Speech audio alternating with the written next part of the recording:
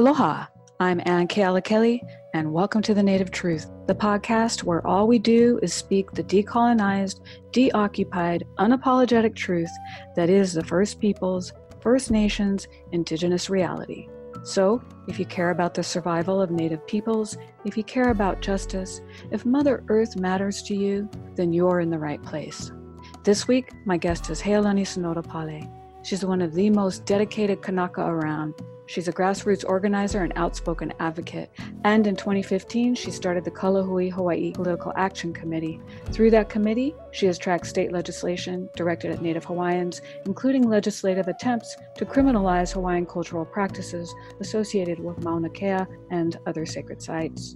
Healani will discuss that issue, the recent Waimanalo protests to stop a redevelopment project there that threatens a Native Hawaiian cultural and sacred site, and the upcoming Aloha Aina March in Honolulu this weekend, which is expected to draw at least 10,000 people. Then Lamaku Mikahala Roy brings us a Ho'ailona report inspired by the heartbreaking stranding of what are called pygmy killer whales on Maui in recent weeks. And we have a Kupuna Talk story segment with Maima Kuehine, Helene Malulani Kelly. This week, she talks about her experience of seeing the Ku'e petitions on display at the Bishop Museum. But first, a few Native news headlines.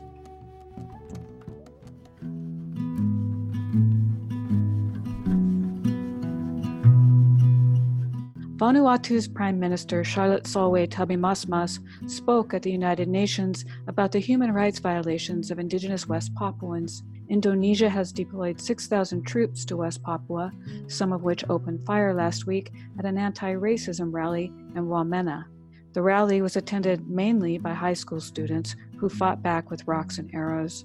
Between 30 and 40 people are believed to have been killed, though it's difficult to determine exact numbers and details because the Indonesian government has interrupted internet and telephone service. Benny Wenda, the exiled chairman of the United Liberation Movement for West Papua, was part of the Vanuatu delegation to the United Nations, and during a meeting with Secretary General Antonio Guterres, he urged Guterres to send a UN High Commissioner to visit West Papua. In northeastern Australia, the Queensland government unceremoniously extinguished Aboriginal title to 1,385 hectares to make way for the Carmichael coal mine, which will be operated by Adani Coal, a subsidiary of the multinational conglomerate Adani Group. Headquartered in Ahmedabad, Gujarat, India, Adani Group will receive billions in subsidies from the Australian government.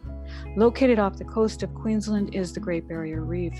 Scientists and activists have long opposed the mining project because over the 30-year course of its planned operation, the facility will release an estimated 4.7 billion tons of carbon pollution. The mine will also expand the industrial port along the coastline and require the dredging of over 1 million cubic meters of seafloor, which will destroy habitats for many species, including dolphins and turtles.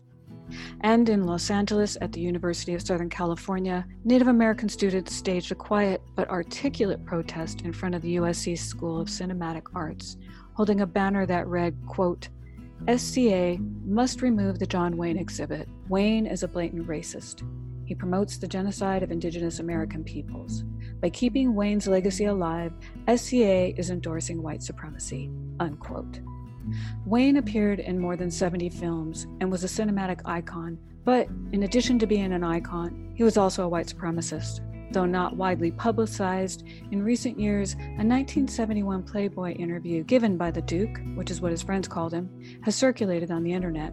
In it, he proclaimed his belief in white supremacy, how he did not believe Black people deserved any power, and he had this to say about Native Americans, quote, "I don't feel we did wrong in taking this great country away from the Indians. There were great numbers of people who needed new land, and the Indians were selfishly trying to keep it for themselves," unquote. Up next, my conversation with Healani Sonoda-Pale. Aloha, Healani. Welcome to The Native Truth. Aloha, Kiala. Thank you for having me. It's good to take a few minutes and get an update from you because you're over on Oahu. But Healani, I know that you have been involved since July with the standoff at Pu'uhuluhulu. So before we talk about the goings-on on Oahu, tell us how you got involved with the camp and how that came about for you. Well, primarily I'm with the Kalahui Hawaii Political Action Committee. So we've been monitoring legislation for the past few years that have been introduced into the House and the Senate here in Hawaii, and looking at bills that have any kind of effect, either adversely or positively, on Mauna Kea. Now, most bills have targeted Native Hawaiians, have targeted Kanaka Maoli, and we have actually been very successful in killing a lot of these bills. When you say that, though, how have you been successful? What has been the process of shutting them down? Well, we've been working with the Mauna Kea Hui, which has been the Hui that has been doing the litigation and protecting the Mauna on various levels, grassroots, in court, educating. And so we've been working and building networks in the past few years, trying to stop these bills. These bills, some of them have been have targeted Kanaka Maoli in terms of criminalizing any kind of effort that they would make going to the Mauna to pray or to worship. They've attempted to criminalize cultural practice, basically. Yes, yeah, basically, yeah. So a lot of these bills were like that. And so we were able to do that. There were some bills that were kind of sly, there were ways where they were trying to extend the lease without, going through the DLNR or the proper process. There were just all kinds of Mauna Kea bills. Bills that was trying to extend the lease, criminalize Kanaka Maoli going to the Mauna. Bills that were basically trying to send us to jail for minimal charges. One of them was really bad. It was like if you're found trespassing on state land, and all state land in Hawaii is Kanaka Maoli land, is all stolen. If you're found trespassing, you could actually go to jail for 60 days and get this huge fine of $5,000. So there was all kinds of attempts by the state in the last few years at the ledge to make it harder for Kanaka Maoli to go up to the Mauna, to pray, to practice, to do what we need to do as Kanaka Maoli on our sacred Mauna. And so when July came and the call came to go to the Mauna, we went up. We didn't know how many people would show up, and it was just totally amazing, the response of the first week. And I think from that first week on, it's just been ongoing. As someone who lives here on Oahu and having to travel up all the time, I actually found that I'm more useful here on Oahu because of my contacts here, and because I have been organizing and networking here on this island. So, well, I know that I've seen a lot of your stuff that you put on Facebook, but the last one that really blew my mind was, I think I was watching it live on Facebook. Whenever the governor calls a press conference for the Mauna, it's always very last minute. We don't get any kind of notice. And so we're kind of rushing down there to figure out what's happening. The one that happened a couple weeks ago, when he did a press conference, we were thinking that this was going to be another, we're going in to arrest the kia'i, the thousands of kia'i that are on Mauna Kea, and we were very concerned. But it ended up being basically part of his campaign to demonize people who want to protect the Mauna. It was actually trying to sway public opinion. Public opinion has actually... It's shifting. We were told over and over, the majority of Kanaka Maoli, according to their poll, scientific poll, which, I really have doubts about too, that the majority of Kanaka Maoli support the TNT. Now, they did a poll, another scientific poll, and that poll shows that the majority of Kanaka Maoli actually are supporting the kia'i on the Mauna and supporting Mauna Kea. What do you think changed? Because, what could possibly have changed in such a short amount of time? I just think that the way the governor handled the situation coming up, and I just really aloha and give a lot of credit to so many hundreds of people, thousands, who have been organizing, have been educating, have been very maka'ala, have been very aware of all different fronts where we have to be. Mm-hmm. We're at the University of Hawaii, which is the entity that has the permit that's allowing TNT to be built. We're at the governor's office. We're at the ledge. We're at the DLNR. We're all over the place, and education has not stopped. So in the past 4 or 5 years, since the last big event, the last attempt to build the TNT, 5 years have passed, and we haven't been idle. What's the most consistent thing happening on Oahu for the Mauna? Sign waving, Mm-hmm. and we have all kinds of events. Every single week, we have events that keep the momentum up, where we have opportunities as Kanaka Maoli that support the Mauna to show our support for the Mauna. Just had an event last night. Lana Kila came down from the Mauna. He's one of the main kia'i on the Mauna, and he spoke to a crowd, about 400 in a Hawaiian homestead community in Papakolea. It was beautiful. I mean, and he's been going around every night, kind of building up for our march that's happening on Saturday. Also, I Because have to say this about Lana Kila, though. I've noticed this. Every time he shows up somewhere, he's teaching everyone that chant and that dance for the Mauna. Like you see like 400 people doing it every time I see him online. it's amazing. You have the Papakolea community now, not hundreds, kids, kupuna, parents, all of them dancing together for the Mauna. This is unprecedented. What's happening in Hawaii with Kanaka Maoli and our movement. And we have the Mauna to thank for that. The Mauna has been the unifying force, and it's the principles of Kapua Aloha that has really held us together.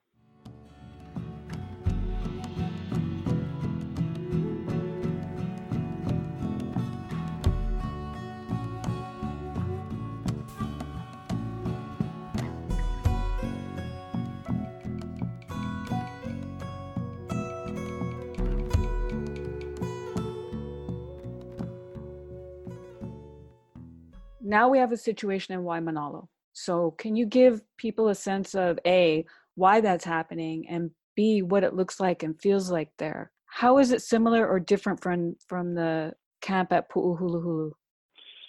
Waimanalo, this has been ongoing for months before the latest attempt to stop TNT from being built that started in July, where people started occupying Mauna Kea.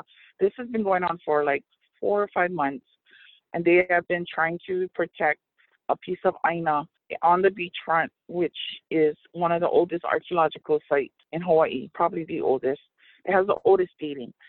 And so it's been a big controversy for months, but the Mauna has raised the political consciousness of these people, of these Kanaka Maoli, these community members, to a point where now they're organizing in a way that is very similar to what's happening on the Mauna. It's almost like a microcosm of the Mauna, and they're using the same techniques and organizing the same way that Mauna people are. Last week, when they attempted to stop the bulldozer from coming in, they used Kapua Aloha. They sat down, did not yell. They had righteous anger, but it was none of the blame is put on anyone personally.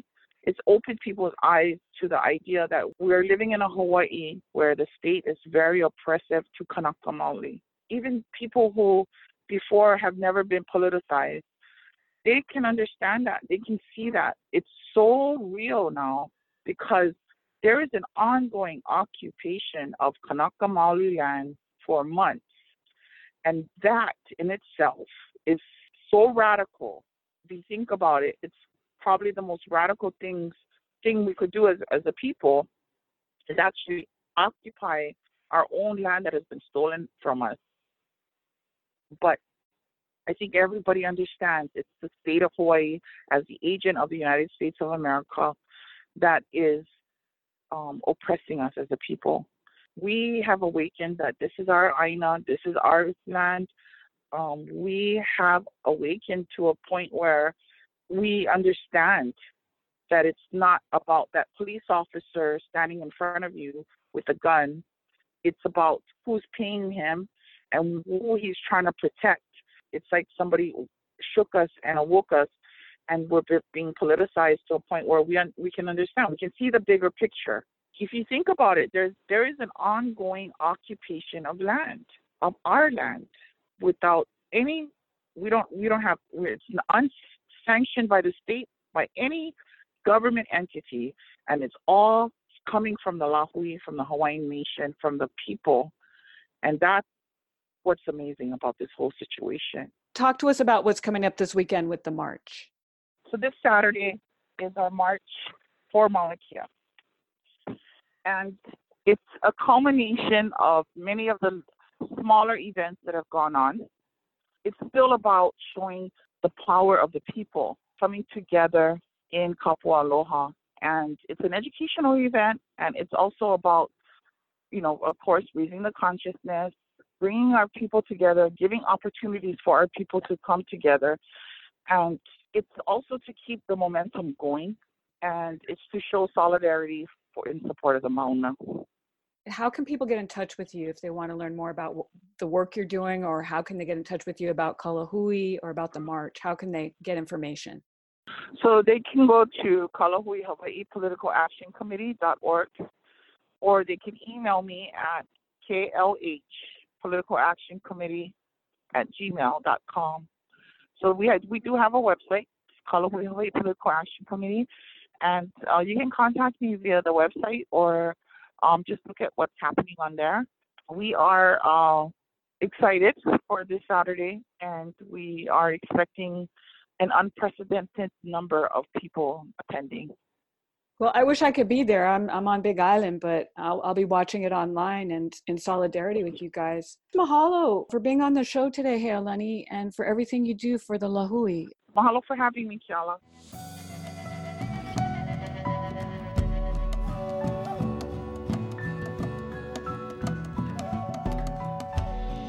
And now, Lamaku Mikahala Roy brings us the Ho'ailona Report. Me'oko kevilino ke aloha. Warm greetings to you. A whale beached itself upon the shoreline at Pololu Valley of Hawaii Island. Akua and the ancestors speak by the coming of this great sperm whale from the depths of the sea, water that brings the wisdom of the Creator by the wisdom of the Kupuna, ancestors. Where the animal passes and spirit places him is important, and this kohola laid upon the Pololu Trail extending into the sea. The whale died for the purpose of saving the wildlife of the oceans. He died because of the effect of the sonar beams now used by the military.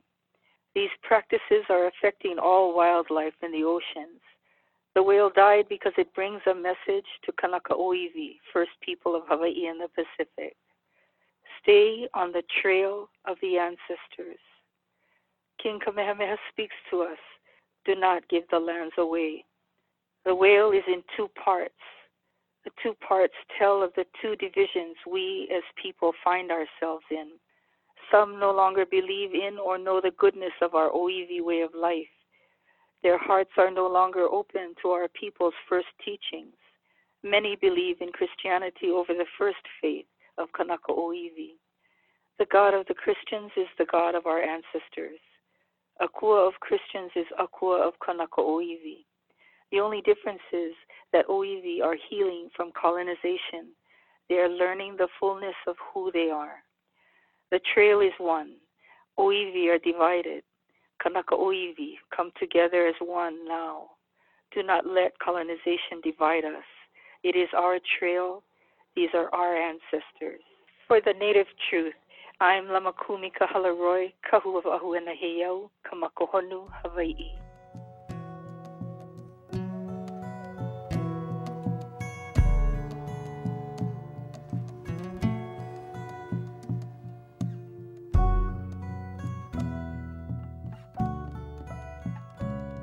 Next, in our Kupuna Talk story segment, Helene Malulani Kelly. The reason I wanted to talk about the Ku'e petition, your experience of seeing it for the first time, is because yesterday was the 122nd anniversary of the end of the collection of the signatures. Oh, that's interesting. I didn't know that. So tell me about the time that you went to the Bishop Museum and you saw the Ku'e petitions on display. Well, let me tell you first where I first heard of them was on the news. And I was in Kona with my mom. And so when I came back to Oahu, I made it a point to go down and see the signatures. I took the bus and I went by myself. And I looked for the building that it was in. Somebody pointed me in the direction. And I remember walking down the walk to this little white building. It had a little it has a little curve in it, and it's open on both sides. And so I walked in there, and I was all alone. And I stopped at the entrance because it was an immediate, overwhelming feeling to see all these petitions up on the walls. Both sides of the building, the walls were covered from the ceiling to the floor, almost to the floor. And there were the names of each island over the petitions that came from that island. And I walked around it, and I looked a little bit, and I looked at all the islands' names and all the names of these people. There was manna in that place. I mean, there was manna in that place. Mm. So I went back to the beginning to the entrance where I came in from, where the Hawaii petitions were, and I looked for Kona, for Kealia, and it was down towards the bottom of it was on the lowest row of the petitions. So I crouched down and I looked at it, and I found all my family in it. It even today it's overwhelming to even think about it. And I looked at all the signatures. It was unbelievable. So you recognized the names. I certainly did. I saw my tutu's name wasn't there. They were probably up the mountain at the taro patch. There was my tutu man's mother and his two aunties and his cousins and a lot of other people that we all called tutus and aunties, when growing up. I had so many tutus, it wasn't even funny. I must have been in the fourth grade when my mother asked us, how many grandparents do you have? And we started counting, and we had 8, 9, 10, whatever. And she said, no, you only have 4 grandparents. That was all. It was all I there. Well, explain to me who's on there. My tutu man's mother was on there. Kaluli was on there, and her 2 sisters, Kapule and Paoluhi, and their mother, the 3 girls and their mother. So you're thinking maybe your tutu man and your tutu lady, they were Mauka when the petitions were... Yes. Oh, they would have signed. Well, they're probably part of that 5% that didn't sign, because it was 95% of the Hawaiian population signed those petitions in 3 weeks. I don't know how they could have found every single Hawaiian. You know what I'm saying? That's why I said I think they were Mauka at the taro patch. But for you personally, I know the last time we talked for the podcast, you talked about how that time when you were at Ho'okana School, everybody was being Americanized. So when you saw the petitions, how did you feel? I don't know how to explain that except to say that it's like I had crossed over an unseen line, and then when I got on that side, and I couldn't get back on this side. I couldn't find the line anymore. I don't know how else to explain it. There's lots of emotions involved here. Surprise, and you're thinking, you've been taught this, and you find out it's not that, but it's something else. And I wondered why my country betrayed me like it did by not telling me the truth. And I was, when I say my country, I mean America. I've come a long ways from that because I know now America is not my country. At that time, I thought it was, and it had betrayed me. There's a lot of emotions over the years, and today I am what I am. What is that? Well, I know I'm not American, and I certainly don't trust what they say. I look at it like this. My mom and dad, they were born wards They died wards. I'm born a ward, and I don't want to die one, but I think I will. We are not American! We are not American! We are not American! We will die as Hawaiians. We will never be Americans.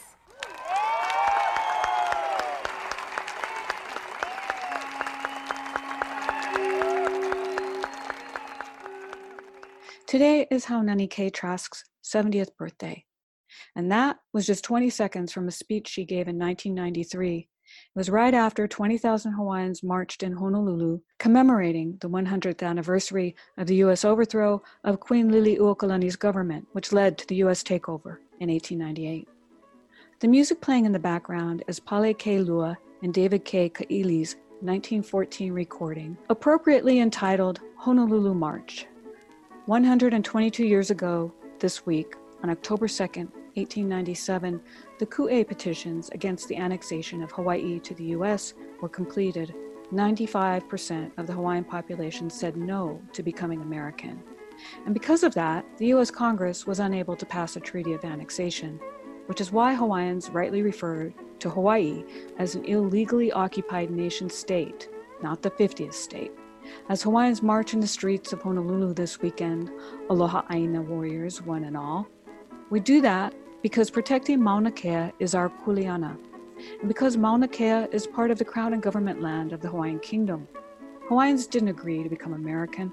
America forced itself on our kupuna against their will. Our leaders have a long history of resisting the American empire, and these days we see the proof of that tradition all around us. I close this week's show with an edited version of a speech Haunani-Kay gave at Healani Palace in 1982. It's about ending the bombing of Kaho'olawe. The desecration of Mauna Kea is the same thing. Desecration is to our culture what bombs are to our aina. So, we march, we speak out, we protest, we occupy our lands to end our own erasure as a people. We are not the host culture. That is a slogan made up by the tourism industry. We aren't hosting anyone. We are Oiwi. We are the first people of Hawaii. As always, mahalo nui to Tiokas and Ghost Horse for kindly sharing his song, Prayer, to Lamaku Mikahalo Roy for the Ho'ailona Report, and to my makuahine, Helene Malulani Kelly, for another Kupuna Talk story. And special mahalo to my guest, grassroots organizer, Kanaka Maoli leader, Healani Sonoda-Pale. Please remember, if you want to hear more podcasts like this one, make a donation at thenativetruth.com or annkealakelly.com, because it takes more than passion to produce the show. It takes time, labor, and resources. Everyone be safe out there at the Aloha Aina March. I'm Ann Keala-Kelly for The Native Truth. Ahuiho, malama pono. Until the last Aloha Aina. When I came into the Ohana meetings, were very small because we had lost our leadership. George and Kimo were gone, and Walter and Richard had been in jail. And at that time, it looked as if we were fragmented, and we didn't have anything to organize around. The year and a half of occupations had taken a tremendous toll on the Ohana. People went to jail. They paid for their aloha for the island. And once we lost our leadership, coupled with that psychological toll, everything seemed to come to a standstill. And yet, I learned from the people who kept on working, who kept on striving, that at that time, when movements are down, when people are down, that is the time that the true Ohana principle comes out. That's the time that you really have to work hard, because nobody's there, the cameras aren't there, the press isn't there, the public is looking at you and saying, wow, those guys don't know what they're doing. And it was only 1 year later, it was only in 1979, after working very hard, putting the statewide Ohana back together again, that we went back into court and we got legal access. And legal access cannot be overemphasized, I don't think, because that means all the people of Hawaii who want to go to Kaho'olawe can go there. That's what it means. It means that we can touch that aina. That's what George and Kimo paid for with their lives. Politically speaking, what that means is If you get out there and work, even though it looks really bad, you will make headway. The Ohana got started in 1976. This is 1982. Look at our victories. National Historic Site status. The Navy's cleaned up at least 1/3 of the island. They surveyed the historic sites. But more importantly, we entered the public consciousness. We said to the people of Hawaii, Kaho'olawe is important, and it's important for cultural reasons. Kaho'olawe is important because it belongs to the Hawaiian people. It's an example of the way we want to exist with our environment. That's why we have been so successful, because we say something that finds meaning for all the rest of the people of Hawaii. We are an alternative to Waikiki. We are an alternative to Kawakio. We are an alternative to what happened in Ka'anapali. We present the alternative. Leadership in the Ohana carries on, it continues. When I came into the Ohana, Pua wasn't in it. When I moved out of the Ohana to do some work up at the university, Pua came in. That's how you do it. You rotate your leaders, especially the young ones, especially the people who are now teenagers. In 5 years, they're going to be the next people carrying on because they have the energy. And we're in the background telling them, this is our experience, this is where we came from, this is how we got where we are now. Leadership is very important, and you have to continue it. You have to respect it, and you have to continue it. If the Ohana had stopped after we lost Brother George and Brother Kimo, it would have been a terrible sacrifice for nothing, but we didn't stop. And that's the message. You don't stop, you keep going. You keep going until they stop the bombing completely. And that's what we're really here to remember. To remember two people who really gave their lives to say something very important. Aloha Aina is important to the extent that we will give our lives.